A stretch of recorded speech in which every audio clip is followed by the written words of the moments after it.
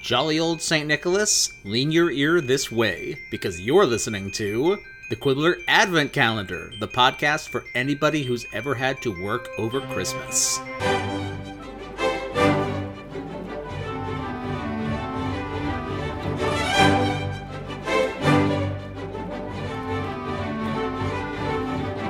I'm Heather Price-Wright. And I'm Alex Dallenberg. And it turns out that A Visit from St. Nicholas by Clark Clement Moore? Yes. Is that right? Yes, that is the name of the author of this poem. Is in the public domain. So what we're going to do today, friends, is we're going to read you 'Twas the Night Before Christmas and talk about it. Because it turns out we can read the whole poem and that's fine.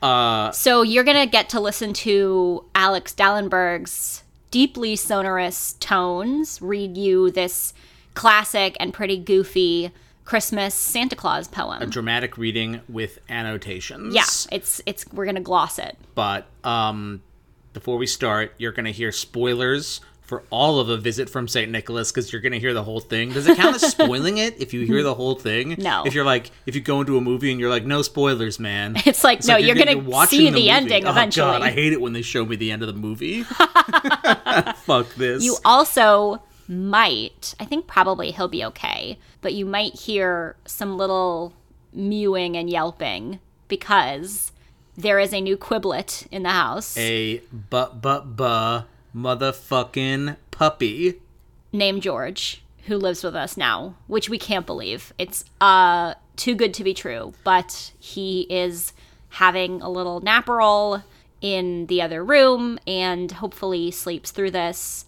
But if not, you might hear the cutest sounds any animal or human being has ever made in history, which are the sounds that George makes when he wakes up. And we are actually recording this on the night before Christmas, and if all goes well, we will get this out the night before Christmas.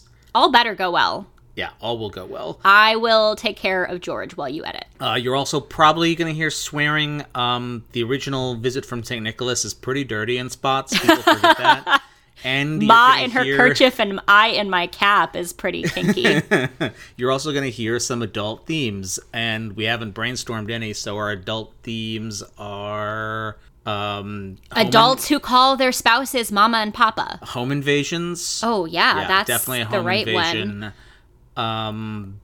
Livestock on your roof. There's always some weird kind of like fat, shamey stuff with Santa. It's more like fat fetishization. Like, yeah. It's okay if Santa's fat, right, but the rest of you better go on a diet starting January 1st. Exactly. So, which literally happens in Rudolph the Red-Nosed Reindeer, as we discussed. Yeah, Santa gets monstrous.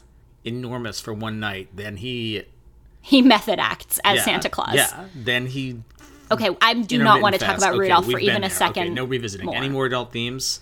Is that enough adult themes? I will tell a childhood theme. My grandfather, my mom's dad, who died when I was like 10, maybe even younger. Anyway, when I was a little girl, he would call us on the telephone and read this poem in full every year. And we thought he was actually Santa Claus, which is like, why would Santa read a poem about himself? But yeah, so my grandfather, Stuart Price, Papa Stu, would read this out loud to us annually. So it has lovely connotations in my mind. And I am excited for you to follow in Grandpa's footsteps. All right. So, shall we read A Visit from St. Nicholas? Let's do it. Which was published on December 23rd, 1823 in the Sentinel, which was the local newspaper of Troy, New York, which is just north, I believe, of Albany. So, go upstate. Upstate shout out. Also, it was published anonymously. Okay. All right.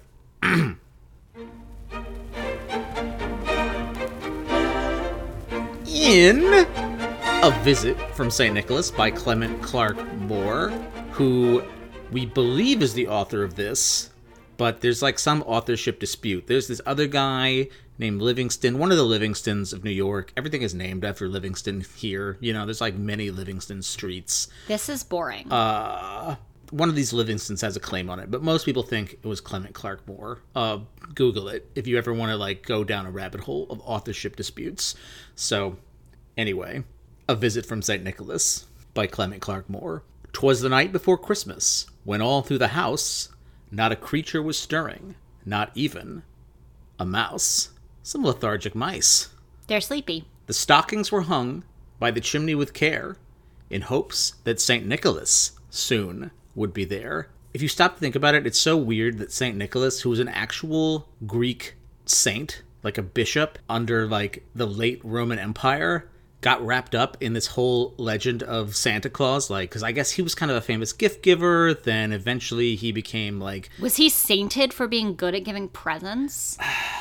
I don't really know my early history of the church that well. I do know one of the things, yeah, he was famous for giving gifts in legend. I don't know if historically we know that's true. He may or may not have been at the Council of Nicaea, which was a famous conference that the Emperor Constantine, who obviously was the first Christian Roman emperor, set up to... Is that obvious? What do you mean, obviously? Oh, yeah. Who was... Okay, sorry. I mean... All right, I won't say it that way. No, you can say it that way, and I will break in and say, I think that it's actually probably a pretty limited listenership to whom the identity of Emperor Constantine is like... Wow. Okay. An obviously. That was so douchey to say obvious. I wasn't douchey. It was pretty funny to me. So Constantine was the first Roman emperor to formally convert to Christianity and started the Christianization of the Roman Empire. Anyway, he held this council to iron out various doctrinal disputes, the Council of Nicaea, which, if you've been to at least my church as a kid, we would like recite the Nicene Creed like every week. We did the Apostles' Creed. They're slightly different, creeds, right? Yeah, we did the Apostles' Creed. Anyway, legend has it, one of the things St. Nicholas is famous for is slapping someone at this conference. We don't actually know if this happened or not. He slapped St. Nicholas was like a devoted Trinitarian, and he slapped an adherent of the Arian Heresy. That's Arian. Not like the Nazis. Yeah. And that was named after Bishop Arius, and like I've like tried to figure out what the Arian Heresy is like many times, and it's like a non-Trinity take, right? Basically, it's like not an equal sort of like godliness of the three pieces of the Trinity. This was like the hot debate in I think it's the 4th century, maybe the 3rd century. This was the hot debate, though. Like, the Arians believed that Jesus the Son was like begotten of the Father, of God the Father, so like subordinate to. Right. And Trinitarians believed that they were like the Father, Son, and the Holy Spirit, the Trinity, are all like co-substantial and of the same like substance and like essence. I can't tell if this is interesting. I am fairly bored. But isn't it wild though that this dude? I mean, this obsessive Trinitarian like became kind of obscure Greek. He goes from like hashing out like Christian theology at the Council of Nicaea, maybe not, to now he's this dude that dresses up in red and like flies a reindeer sleigh. Well, and who has become almost completely secular. And it's like he's like the alternative to Jesus. If you want to have Christmas without having Jesus, you have Santa Claus. But it's like Santa Claus originally was pretty obsessed with the divinity of Jesus, with the equal divinity of Jesus to God the Father and the Holy Ghost. Anyway, culture is wild. Human imaginations are incredible. And I just think if you brought St. Nicholas here from, I didn't do my research on the years, the way back when, he'd be like, how do you make the sunshine indoors? And then he'd be like, wait, what? Who is Santa Claus? He's like, that's not me, bro. Okay, it's a little problematic, but I do want to... People who are interested in the various permutations of the Santa Claus myth, I think David Sedaris' essay, 6 to 8 Black Men, is extremely funny and has a very fun take on how absurd it is. It's like one of those things where when you hear other cultures, even slightly altered kind of Santa Claus mythos, you're like, what the fuck? That makes no sense. Which is helpful when you think about the fact that ours makes no sense. So yeah, there are definitely problematic elements of that essay, but that's because there are really problematic elements of how the Dutch celebrate Christmas, which is that Sinterklaas, Santa comes with, who used to be his slaves and are now, I guess, just his like buds, but yeah, his they're employees, yeah, his definitely employees. paid employees who are not unionized. And sometimes he gives you presents, and sometimes he puts you in a sack and takes you to Spain. So, really? Yeah, if you're bad, he doesn't give you coal. He puts you in a he puts you in a sack and he beats you and he takes you to Spain with him. All right. Well, anyway, but a lot of the iconography around Santa that we have in America was actually more or less invented in this poem. So let's get back to it. The children were nestled, all snug in their beds, while visions of sugar plums danced in their heads. Have you ever had a sugar plum? No, but it's one of those things, you know what it makes me think of? You know how much you wanted Turkish Delight after you read Narnia?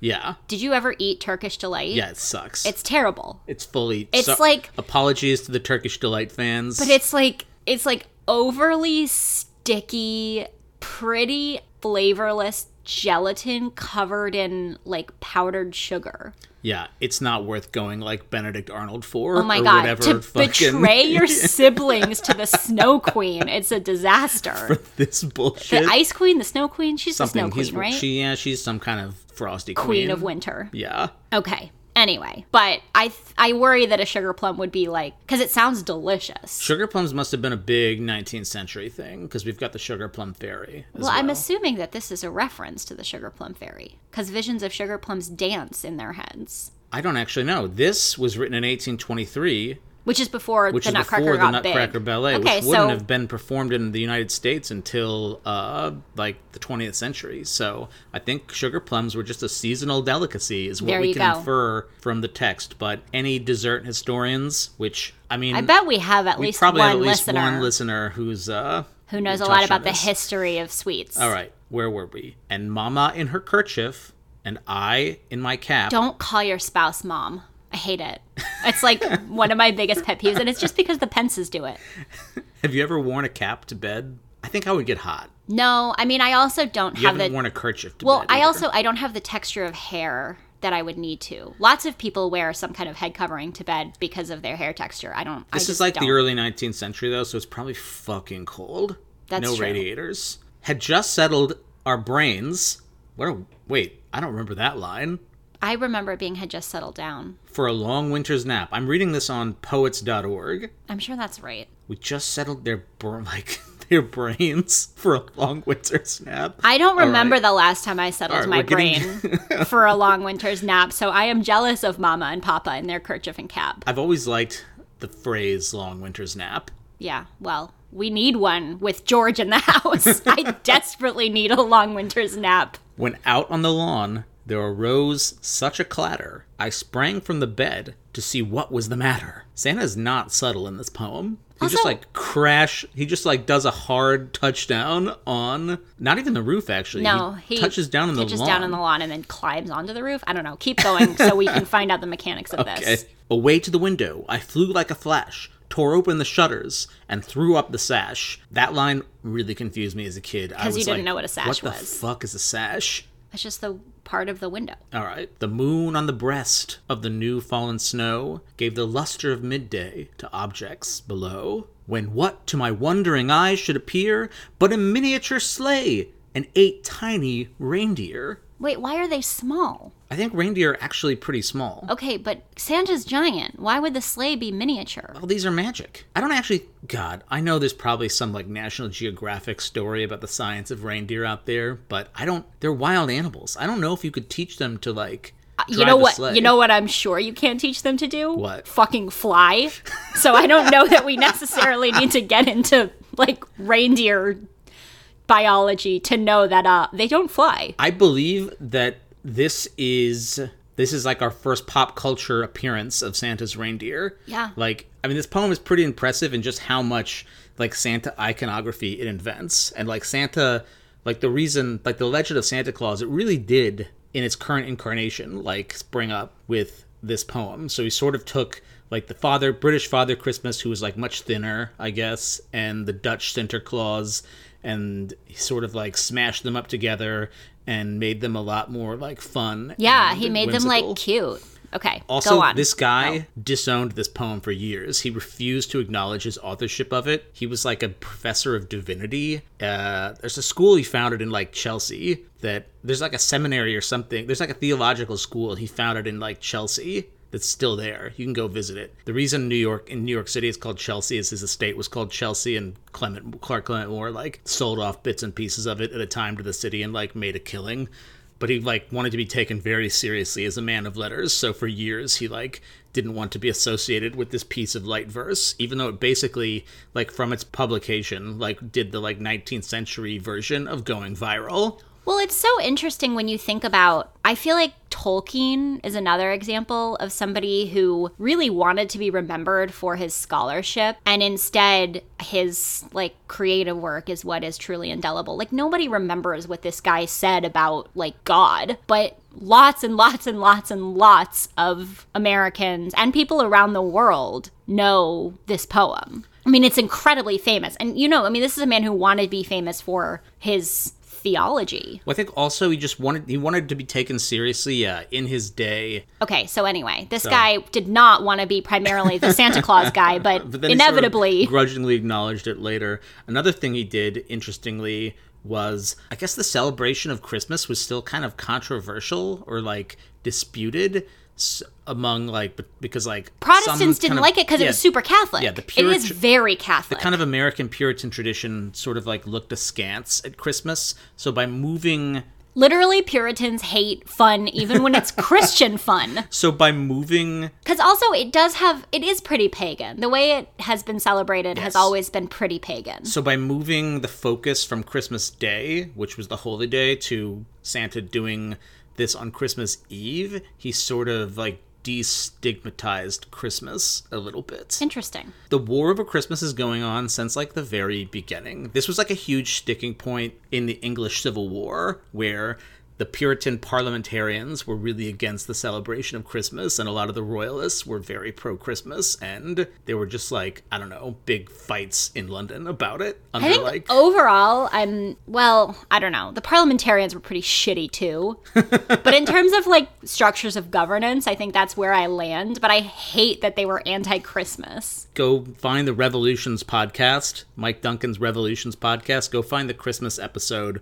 from the first season of Revolutions about the English Civil War. It's a doozy. I highly recommend it. Speaking of Christmas content that's pretty unrelated to like Hallmark. Okay, back to the tiny reindeer.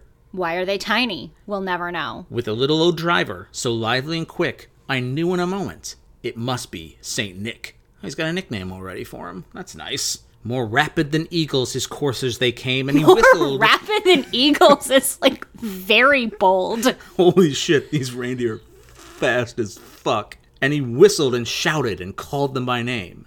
Now Dasher, now Dancer, now Prancer and Vixen. On Comet, on Cupid, on Donder, and this is a direct quote. Not Donder. Look, says it right there. Oh. It became Donner later. Okay. The original is Donder. Okay, that's as terrible. In Donder Mifflin. On Donder and Blitzen. All right. And this is a direct quote from the poem. This must be an older version. Motherfucking Blitzen. I loved the reindeer as a kid. This is the poem that names them, right? Yeah. This didn't come from anywhere except this guy. Okay. I'm pretty sure. Who's your favorite? Blitzen's a dope name, I think. I like Comet and Cupid. So is Comet. I think Comet and Cupid as a pair are my faves. Some good alliteration here. So, this is all Santa. Santa's saying this. So do it in your Santa voice. To the top of the porch. Is that a good Santa voice? I don't know. Try again. To the top of the porch, to the top of the wall. Now dash away, dash away, dash away all. As dry leaves that before the wild hurricane fly, when they meet with an obstacle, mount to the sky. So to the housetop the coursers they flew, with the sleigh full of toys, and St. Nicholas too. So first he landed on the lawn. And then he was like, no, shit, this is the get wrong on the roof. Spot. Let's get to the roof. And they did this as fast as an eagle. Did you believe in Santa as a kid? Like, really believe in Santa? I don't remember. I cannot remember a time when I didn't have doubts or have a pretty good sense of what was going on. But that doesn't mean there wasn't such a time. My memories of my own thoughts and impressions don't go back that far. I remember knowing that it was my parents' handwriting. Right. I mean, I actually really pretty vividly remember the experience of pretending that I hadn't noticed that there probably wasn't a Santa. But I'm sure I did, but I don't remember the experience of believing fully in Santa. Did you? I'm in the same boat as you. I think I did believe in Santa, but I don't remember having like a deep, like ironclad, like faith. But I think you do pretend, and then it becomes real in a way. I think I always thought something was like fishy about it. My mom could like always thought that. My mom could like fill me in on like what I actually thought. I don't remember a moment of like deep revelation of like, oh shit, Santa's not real. Oh fuck, do not listen to this with your children. I think people know that because we say fuck an awful lot. That's true. Yeah. I guess the greatest spoiler alert of all is that Santa's not real. Oh, well, he's real in our hearts. He's not real in my heart. Whoa. I think we just discovered the real Snow Queen. I actually have like major questions about whether I would tell my kids about Santa because so I don't know.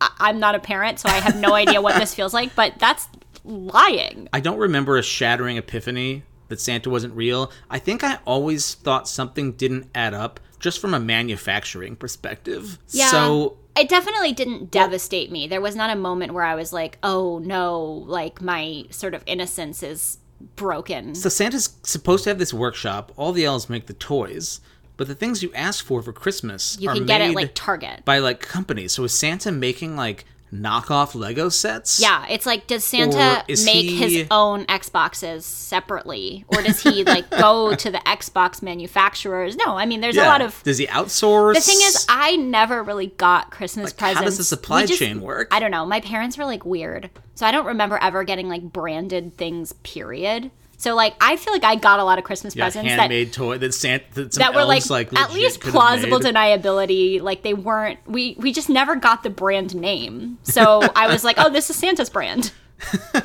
like Rose Art instead of Crayola. I might be wrong about that. I just don't remember ever having like Amazon Basics or whatever. Yeah, but Santa generic.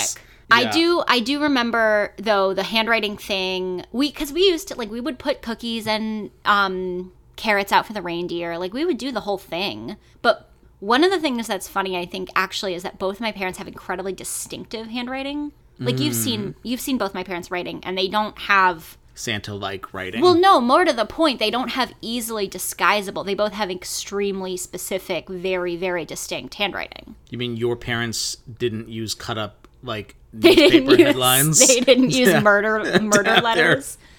Their visit from Santa. No, and they both have, they have handwriting that's pretty hard to disguise. And I remember just like hearing that, like I would go to sleep and then immediately they would be like rustling around. And I was like, that's my mom and dad. Like, that's not reindeer. I found my baby teeth. So I kind of figured out about the tooth fairy. And I feel like, what? Oh, my mom like had my baby teeth. So I remember like figuring out. Where did she keep your baby teeth? In like a box in her top drawer. That box of teeth in the drawer. I mean, I think lots of people keep their kids' baby teeth, but I had a tooth removed from the roof of my mouth once that like shouldn't have been there, and I kept it for a long time just because it was like pretty dope looking. Ew. A little different than but your I'm mom sure keeping your No, I'm sure your mom teeth. had your teeth. What, did she throw them away? I don't know. I'll have to ask her. But so I saw the box of teeth, and I feel like the Tooth Fairy and Santa Claus were kind of like of a kind. So it was sort of clear that it was like a both, or I don't know.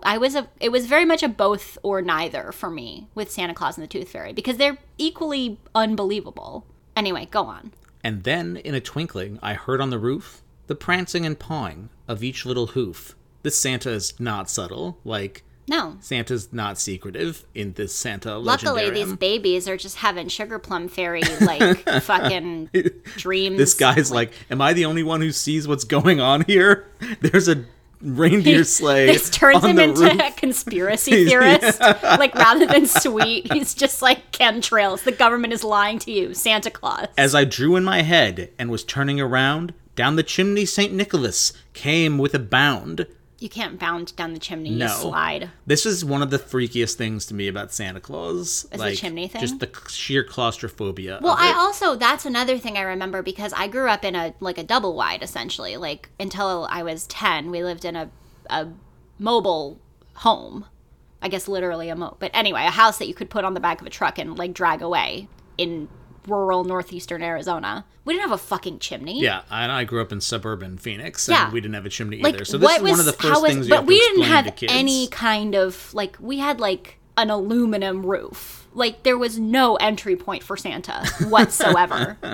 We had, like, a vent on the side of our house that, like, the dryer air blew out of. And that's, like, the closest thing that Santa could have come in. He was dressed all in fur from his head to his foot, and his clothes were all tarnished with ashes and soot. That part doesn't make it into a lot of the iconography. Oh, yeah, no, he's never dirty. He's always looking, it's always like beginning of the night Santa. Fresh to death. Yeah, at the end of the night Santa, he looks like... He looks like Bert in Mary Poppins. The worst Cockney accent in history. God, it's a good thing Santa, I think we're meant to understand, is immortal, because this can't be good for his health. Oh my gosh, his poor lungs. Yeah. Yeah, okay. Like, this is a lot of toxins to be absorbing every Christmas.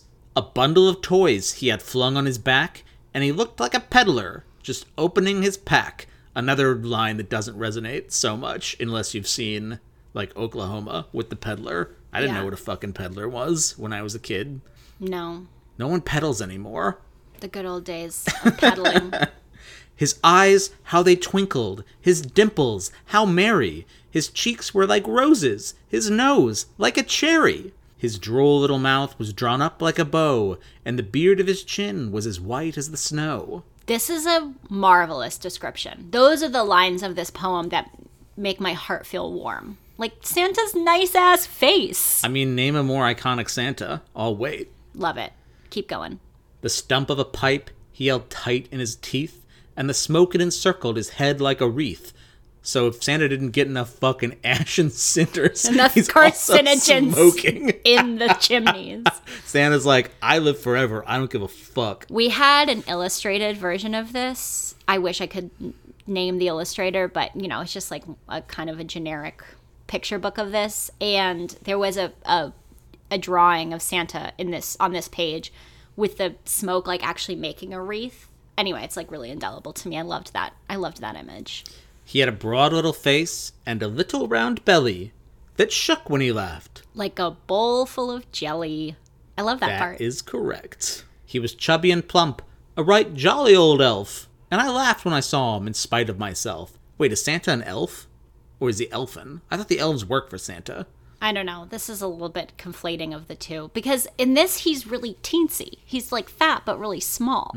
He's a round boy. He is just literally a round boy. I like that he laughed at Santa. He's like, ha ha, no, Santa, but in a nice way. You rascal. Yeah, you short king. We stand a short king. George is a short king. A wink of his eye and a twist of his head soon gave me to know I had nothing to dread. Thank God. I mean, because if you had anything to dread, you'd be fucked, bud. Also He's in. Yeah, a dude climbing down your chimney covered to, like, in ash and soot. It's scary. I mean, yeah, that's a little frightening. Santa's a little scary. One of my foster brothers who came to live with us for just a couple of years, I guess in like 2013 or so, was from Somalia, and devoutly Muslim. And his English was good, but sort of not perfect, of course, or like understandably rather. And he had never celebrated Christmas because that's not the culture he was from. And my little brother sort of told him the Santa deal, and Auntie drastically misunderstood what was going to happen and thought that Santa was coming to take all his shit and was like terrified. We felt terrible. Kenson definitely didn't mean to traumatize him. He had just sort of told him like, oh, it's this like fun story. And like, you know, my brother was not a child at this point, so he didn't tell it as though he himself believed it. He was like explaining the tradition. But he was like of explaining, Santa. he was explaining the sort of whole deal with Santa. And Hamdi was like, you Christians are fucked up. Like, this man is coming to, like, take my things.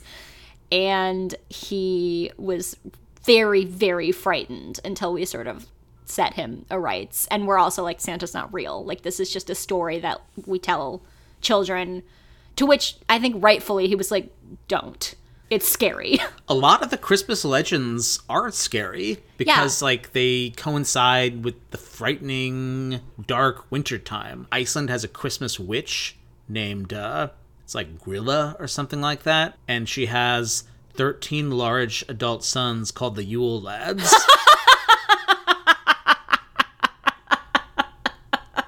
They're called the Yule Lads. I stand the Yule Lads. And they do stuff like, like one of them steals your sausages. What like an one asshole. of them is like sausage stealer, and they each have like a specific like prank that they play.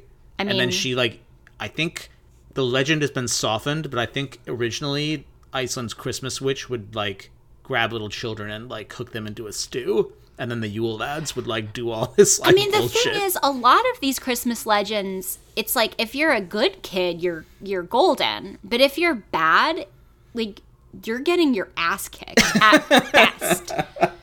Like, best case scenario, you're getting beaten and put into a sack. And worst case scenario, the Christmas witch is eating you for supper. So, well, and didn't Victorians, like, tell ghost stories at Christmas time? Like, there's, I think ghost stories around Yule go way back, before then. Because, you know, it's a frightening time of year. The days get short. There's a clear reason why A Christmas Carol is a ghost story. Like, Dickens was clearly drawing on, like, a grand tradition of Christmas ghosts. So, if anything, this poem sort of marks the evolution of dark Christmas myths to, like, cute Christmas. But it's still kind of, I don't know if this poem is, like, the turning point of that, but it's definitely part of the evolution. But I don't know. Santa's it's a little creepy to have a dude who, in other legends, also, like, watches you all year long to find out if you're good or bad. And like, Santa has some menace, too. He's like the surveillance state or whatever. He's the panopticon. Yeah, and then, you get threatened with, some parents will threaten you all year with, like, it's like Santa's watching you. Yeah, that was not part of my upbringing. So I think that's one of the reasons why I just sort of was like, I could kind of take or leave Santa, because I never learned that Santa was going to, like, punish me if I was bad. And then he gives you coal, which I guess he's just swiping from, like, fucking various furnaces, since he's constantly covered in ashes and soot. So, our man, the narrator, has nothing to dread. I don't know that I agree with that. Even though there's this obviously magical person has invaded his house. But I guess he's got a sack full of toys, which, you know, there wasn't as much mass production in the 20th century, in the early 19th century, so these aren't like Xboxes. These are probably like nice wooden horses that the elves have made. He spoke not a word, but went straight to his work, and filled all the stockings, then turned with a jerk, and laying his finger aside of his nose... Heather is making the motion right now. You can't see it because this is audio. And giving a nod, up the chimney he rose. Amazing. So he can levitate, yeah, too. He goes back out the chimney. Incredible. Yeah. The fact that this guy's not like, holy shit, what the fuck did I just see? I mean, he's in that beautiful suspension of disbelief realm where you start seeing something unbelievable and then you're like, you know what, I'm just going with it. Or in the universe of the poem, he sort of knows about Santa, and this is just confirmation. Like, he's vaguely aware that Santa can do this magic, and now he's just seeing it, and that's cool. Yeah.